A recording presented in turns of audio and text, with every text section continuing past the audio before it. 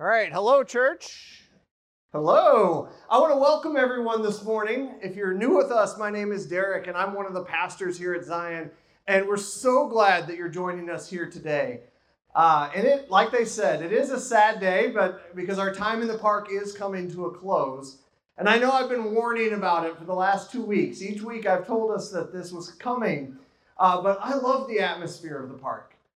It just feels different to worship outside with the Lord.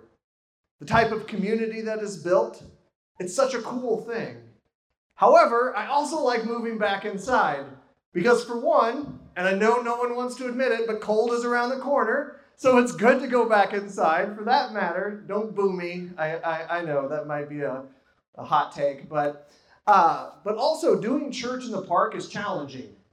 It can be difficult to grow as a close connection with others when you're spread out like this. If you're sitting over here on this side, you may have no clue of who's here on this side. That ability to grow, that ability to come together as one family is harder out here.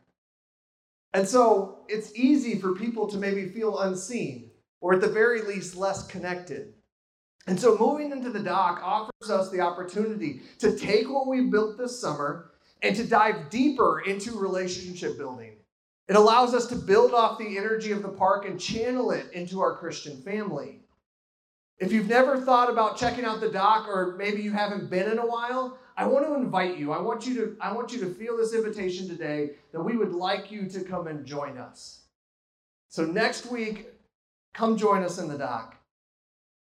And then stick around for that launch party that she was talking about. And I don't know, if we haven't explained it well enough, if you feel like, well, there's nothing for me, or I don't know, I don't have kids. Like, it's a church picnic, you guys. There's free food. We just get to hang out and fellowship with one another. We just get to have a good time. So please, everyone, all ages, no matter who you are, we want you there. We want you to come celebrate the new season. We want you to be a part of our family as we dine together over burgers and hot dogs and just have a good time. So I really hope you join us. It should be awesome.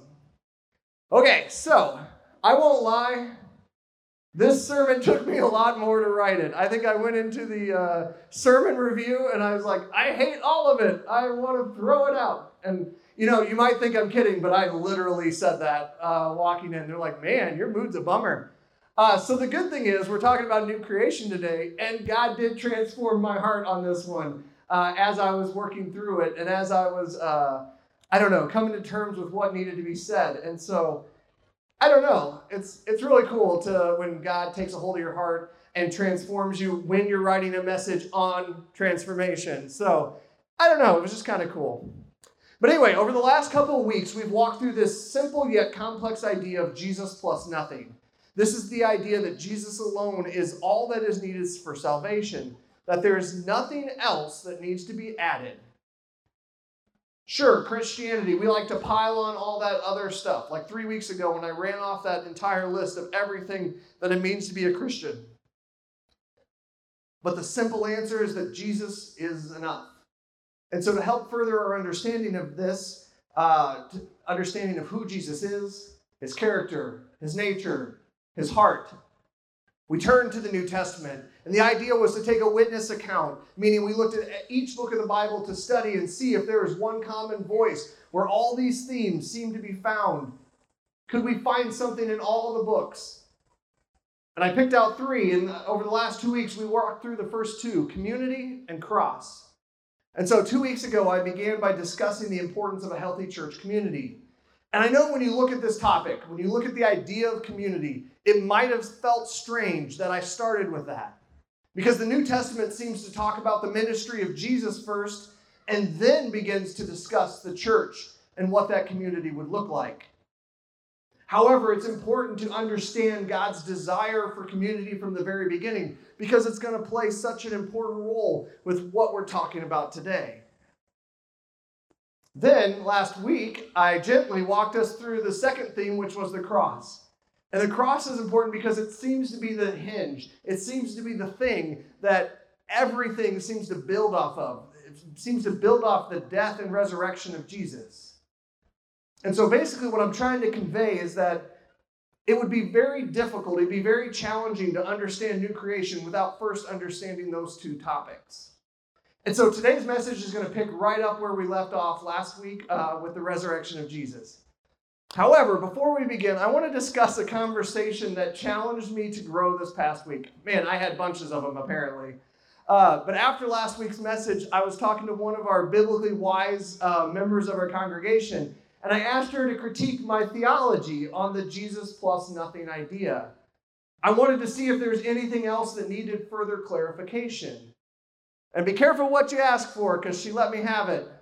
No, I'm just kidding. She was actually absolutely wonderful, but she did provide some very helpful feedback. She just wanted to caution me against focusing on Jesus so much that we lose sight of the other parts of God. She said it's very easy to forget about the Holy Spirit. And I found this feedback to be very meaningful, and I was so blessed that she was willing to have that discussion with me. And so I want to take a second to kind of discuss that idea quickly because I do think it's important. Because here at Zion and as Lutherans, we believe in what's called the Trinity, which is simply put, we believe in one God. So 1 Timothy 2:5, for there is one God. But there are three persons that make up God: God the Father, God the Son, or Jesus, and God the Holy Spirit. And so when I use the phrase Jesus plus nothing, I want you to think about it as if I'm including all of them into that idea. They are one and the same. You see this played out in the Great Commission in Matthew 28:19 through 20. Therefore, go and make disciples of all nations, baptizing them in the name of the Father, the Son, and the Holy Spirit, teaching them to obey everything I commanded you, and surely I am with you always to the very end of the age.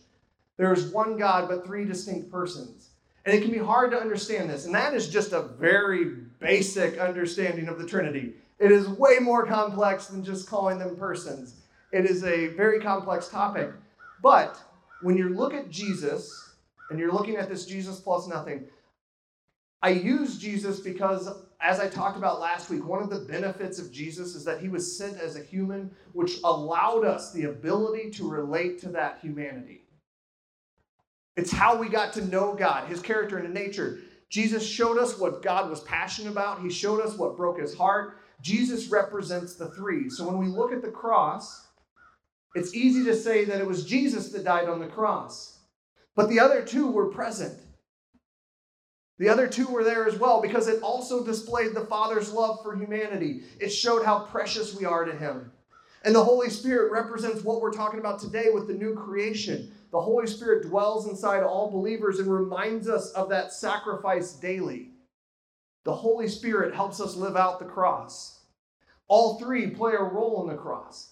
And so I love that feedback because I think it was a needed clarification, because if we would be doing a disservice to neglect any part of the Trinity. And so it just helped me realize that I need to think deeper sometimes when preaching, that I need to make sure that I'm communicating all different points well. And so I love that feedback. Thank you so much. It was awesome. But now the time to shift gears a little bit. We live in a world where value and worth are characteristics that are earned through hard work. There is a transactional element to the whole process. The more work a person accomplishes usually equates to their overall value. Conversely, the less a person is able to achieve, the lower the person's perceived value. And I think this notion can be taken even a step further because it feels as though everything given in life has to be earned. I see this true in the workplace. I see it in relationships and even by family members. And there's also an element of entitlement to the process as well, where if someone works hard, then they should get something in return. And the problem is that this is also present within the church, and more specifically in how we view our relationship with God. And so I was talking to some of the staff this week, and we were discussing how we were parented as a kid. And one of the stories I told kind of fits this idea. And so let me begin by saying this right now, and it's recorded, so it'll be there forever. I love my stepdad, Chris. Okay, there you go. I love my stepdad, but he was a little strict growing up. He was a little gruff.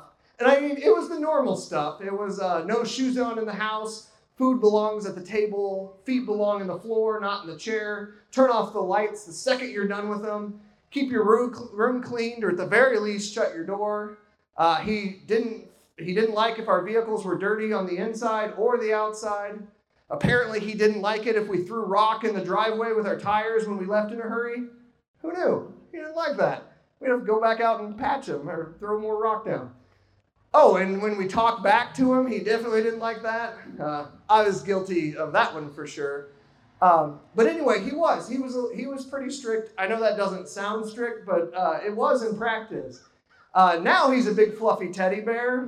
Grandchildren will do that to you. All he needed was a granddaughter, and apparently I wasn't cute enough growing up, but that's okay. I'm not hurt by it or anything.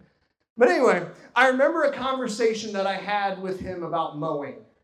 He probably doesn't even remember it, but each week I had to mow my grandparents, Bernie and Cleta. I had to mow their humongous yard. And my grandpa Bernie, he was pretty particular as well. And so it took like 3 hours to mow this yard. And most of it was running a weed eater. It was the worst. Like by the time I was done, my whole arm was numb. It was awful. But he would give me $10 to do it.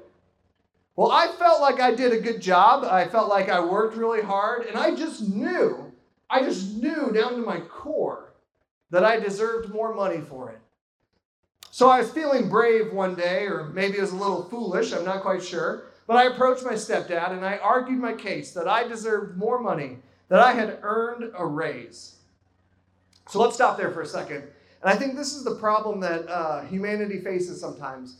We have it in our heads that one of two things. Either we deserve more, or we've earned the right to have more. But either way, it's kind of how we measure things. It's all about earning a reward, earning more money, earning someone's love or affection, earning people's respect. Now, the conclusion to my lawn mowing story is the conversation shockingly did not go in my favor. I made my case and basically said that he basically replied that, well, you're going to mow the yard either way. So you have your option, that I could do it for free if I wanted to. So he did leave it up. It was my choice. And long story short, I continued to do it for $10. But when I look at humanity today, I think we too view things from this perspective. We have a value-based culture where everything you do has to be earned. And I think this spills over into Christianity, where we feel the need to earn our place, earn our salvation, earn our spot in heaven. And I think we have to be aware of this mindset, because I think an over-reliance on earning things can be a hindrance to understanding what it means to be a new creation. And so let's talk about salvation real quick.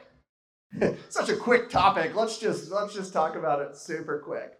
And I'll start with one of my favorite verses, it's one of the most famous verses of all time with John 3:16, but I personally like 17 when you add it on there. I think it makes it way more interesting.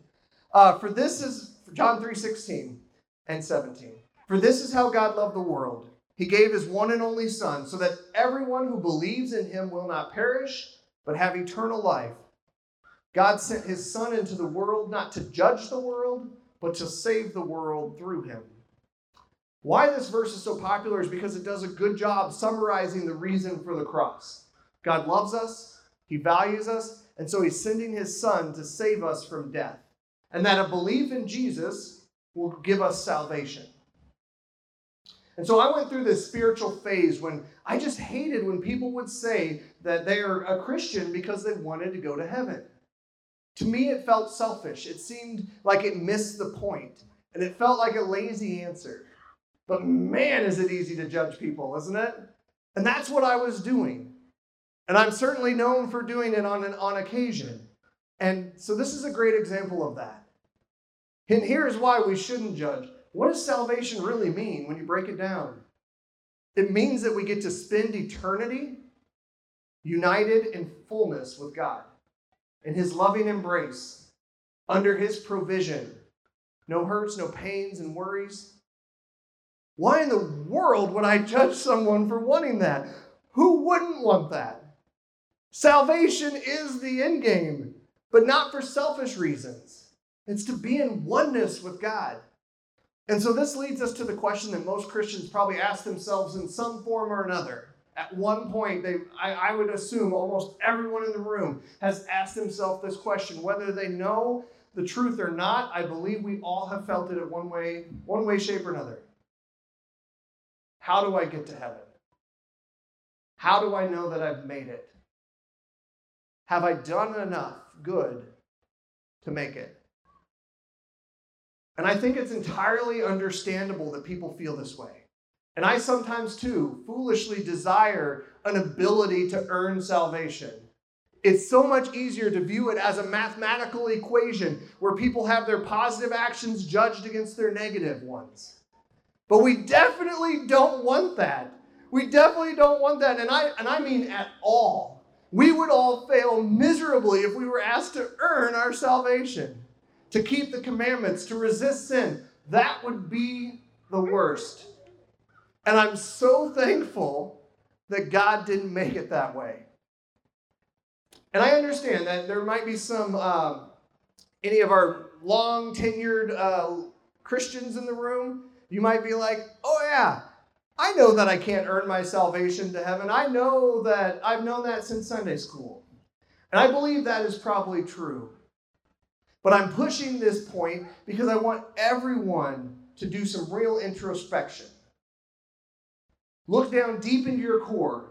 Don't we all sometimes ask that question, have we done enough to earn heaven? I believe that a lot of us would say that we can't earn salvation. I do. I believe that. But then it feels as though our actions sometimes disagree with that notion. And I think whether it's intentional or not, I think many Christians act as though salvation is something that can be earned. And I know that because I've done it. I know that's the case because I have felt that way a lot. But here's how it sounds in my head. If I truly believe, 100%, if I believe that God loved me so much that he sent his son to die on the cross for me, or as verse 17 put it that I just read, in order to save me, if I believe that he sent his son to save the world, if I believe all of that, then why am I not shouting the gospel message from the rooftops? Why am I not doing everything in my power to lead others to Jesus? Why am I not doing everything possible to be transformed by God? Why, Lord? Why, Lord, am I not letting this change me?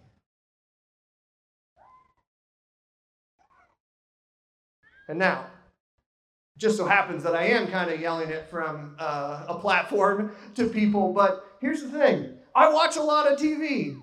I have a social life. I do other things. Why am I not dedicating every second to this if it is truly that important, if I truly believe that this is what needs to be done?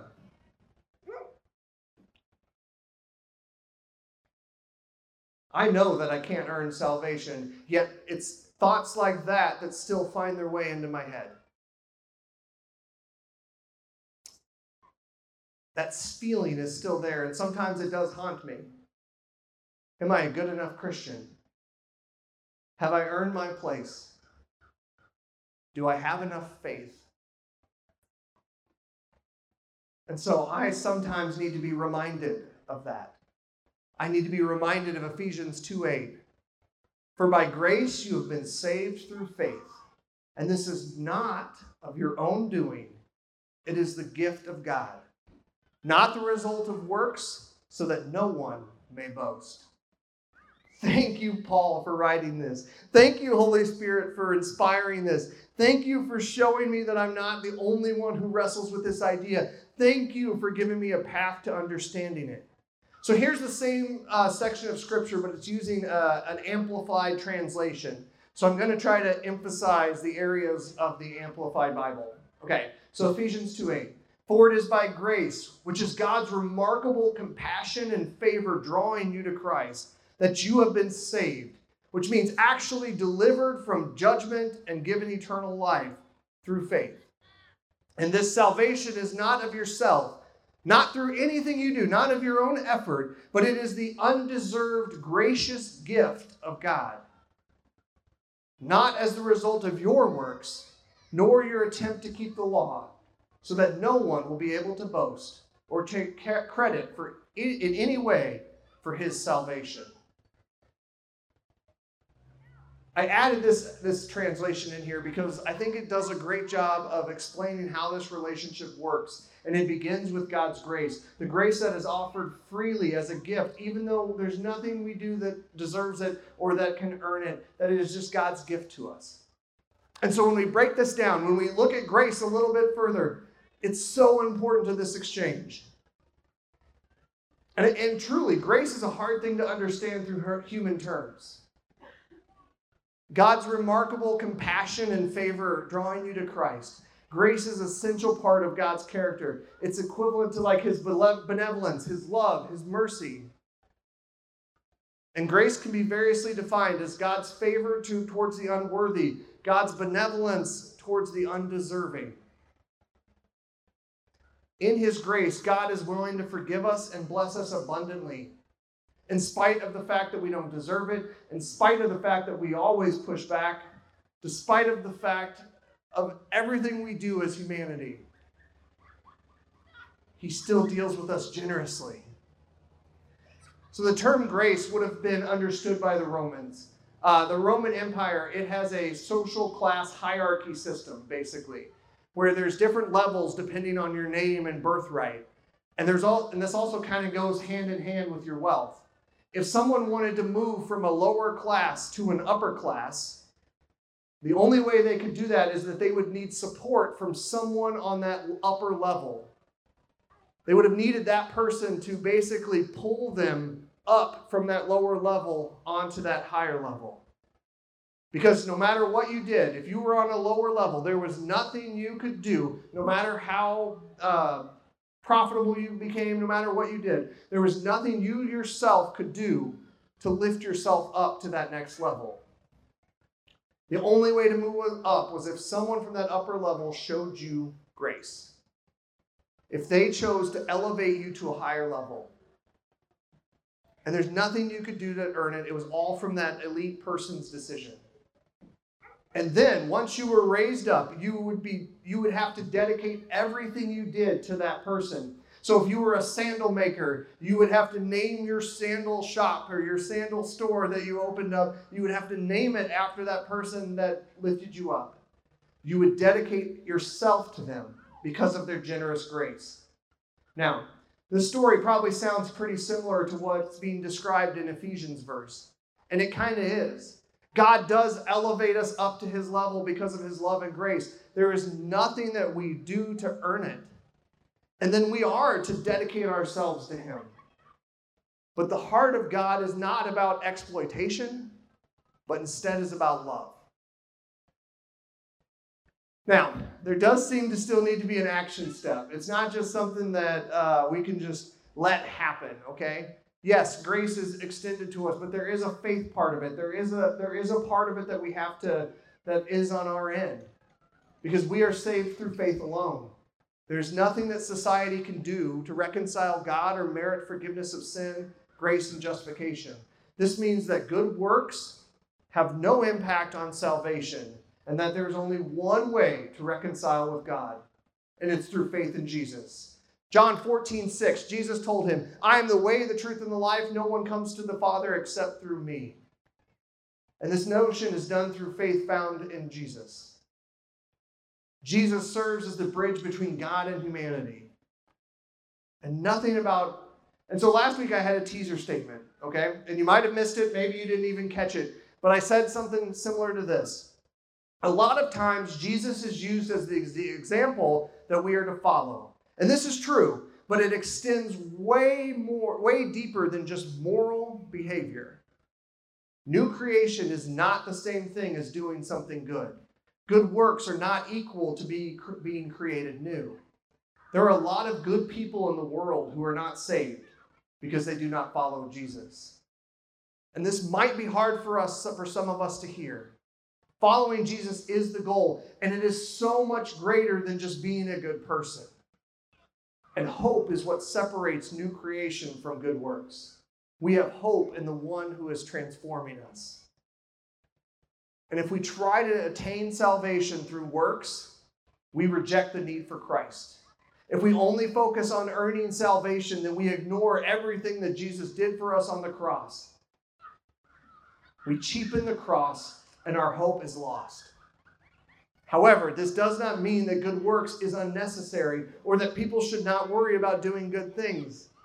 Jesus' teachings and actions pushed against societal norms, but it was more than just Jesus being a radical. It was a call to change.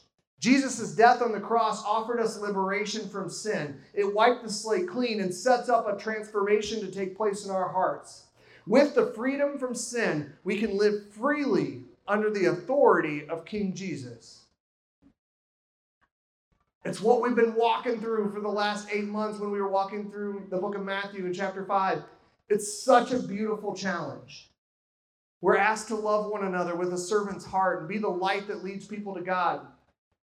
It's a life that sets aside power, greed, and selfishness. And it says that we must pick up our cross. We're told that we must deny ourselves and resist that old sinful nature. I mentioned it last week in Matthew 16:24-26. Then Jesus said to his disciples, "Whoever wants to be my disciples must deny themselves, take up their cross, and follow me. For whoever wants to save their life will lose it, but whoever loses their life for me will find it." None of this is done out of obligation, but instead is done out of freedom. Sin takes away our ability to choose, but the cross breaks us free from that idea altogether. There is freedom being made new in the image of Christ. New creation is not merely just an idea that needs to be theorized and debated, but instead it is being meant to be put into practice. The cross serves as an example for the way Christians should live their lives. To call Jesus an example to follow seems to cheapen the whole concept. Instead of calling it an example to follow, it's a way of life that humanity should inspire to become. The cross revealed the character of Jesus. It didn't just show who he was, but it highlights everything that he found valuable. And as followers of Christ, we are made for good works, and our hearts are to be transformed. Just as we are to live out our baptism daily, we are to be changed daily. Good works are not done as a means for salvation, but are the result of becoming more like Christ. Living lives that emulate Christ will start to bear fruit, and good works will flow. So I ask, how is God trying to transform your life? How is he changing your heart? Remember that it doesn't have to be anything crazy. Maybe it's similar to my story where someone in the congregation spoke truth to me. Maybe it's letting other Christians speak into your life. Maybe God is breaking your heart for things that are happening in the world around us. I personally believe that God can use just about anything to transform hearts. But are we ready to listen? Are we ready to submit freely? And so I was at a conference one time, and there was a speaker that was knocking it out of his topic. He was just knocking it out of the park. Not like the physical park, but he was like killing it. Like it was such a great topic that he was talking about. And he was providing some really good resources. However, instead of asking how God is going to use this to change me, I was taking notes about how to turn it into a sermon for the youth program. I didn't let the Holy Spirit let it sink in. But don't worry, God convicted me pretty hardcore. And now I think about it every single time I read Scripture. I make sure that I'm listening and learning how to apply it. How do I take the things that God is trying to do in my heart, and how do I let him take hold? How do I make sure that I am not resisting him at every step, that I'm letting him transform me? That I let God do the necessary changes in my heart. Then that transformation can serve as a witness for the world. In 2 Corinthians 5:17-21, this means that anyone who belongs to... That scared me. I won't lie to you guys. Anyone who belongs to Christ has become a new person. The old life is gone and the new life has begun. And all of this is a gift from God, who brought us back to himself through Christ. And God has given us this task of reconciling people to him. For God was in Christ, reconciling the world to himself, no longer counting people's sins against them.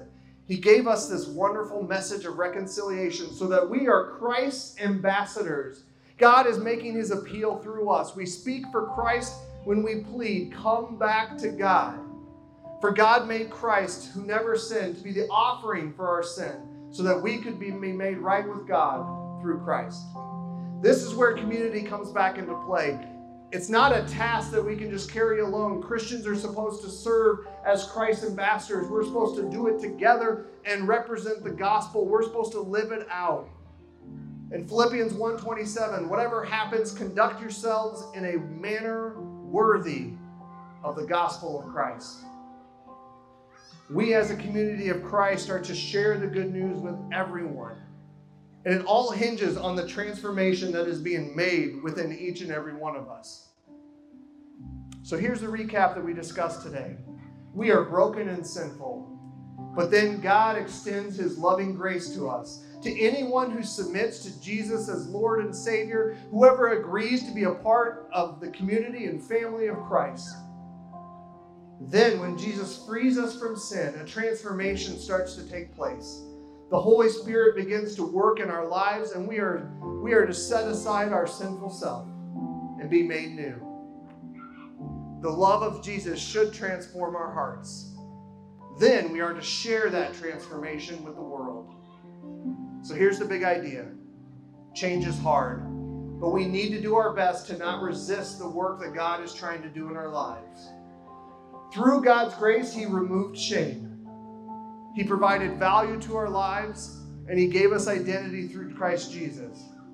We don't have to worry about whether we've earned salvation. Remember that salvation just puts us in wholeness with God, and becoming more Christ-like does the same thing. The more we become like Christ, the more we get to experience God.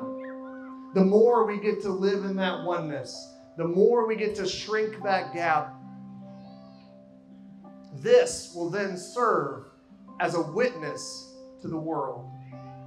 So I want to thank you guys for walking through this series with me and for giving me the opportunity to develop and grow these messages.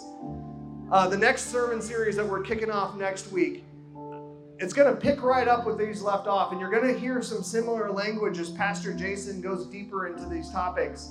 Hopefully this will help establish a vision for our Zion community. So I leave you with this. Remember that being a Christian can be challenging, but there is no reason to add any confusion to that. When I think of Community Cross and New Creation, this is kind of how I summarize it. We are called into community with one another, and this was the case from the very beginning, and you can see it throughout Scripture. We are called into community with one another because of the cross. Jesus unites all believers under one common bond, the death and resurrection of him. Through the cross, Jesus defeated death, sin, and the devil, and he established his lordship. And we are asked to submit to his loving rule, to be obedient to our call, that we are being made new through this process. Never forgetting that we are going to mess up. We will fall into temptation, and sin will take a temporary hold, but Jesus has set us free from it, and we are to live out that freedom and show our transformation to the world, to provide a witness for what Jesus has done in our own lives. We are never going to be able to communicate Jesus perfectly. We can only share our story. Reveal to others the change that has happened in our own lives, to offer that same hope to them.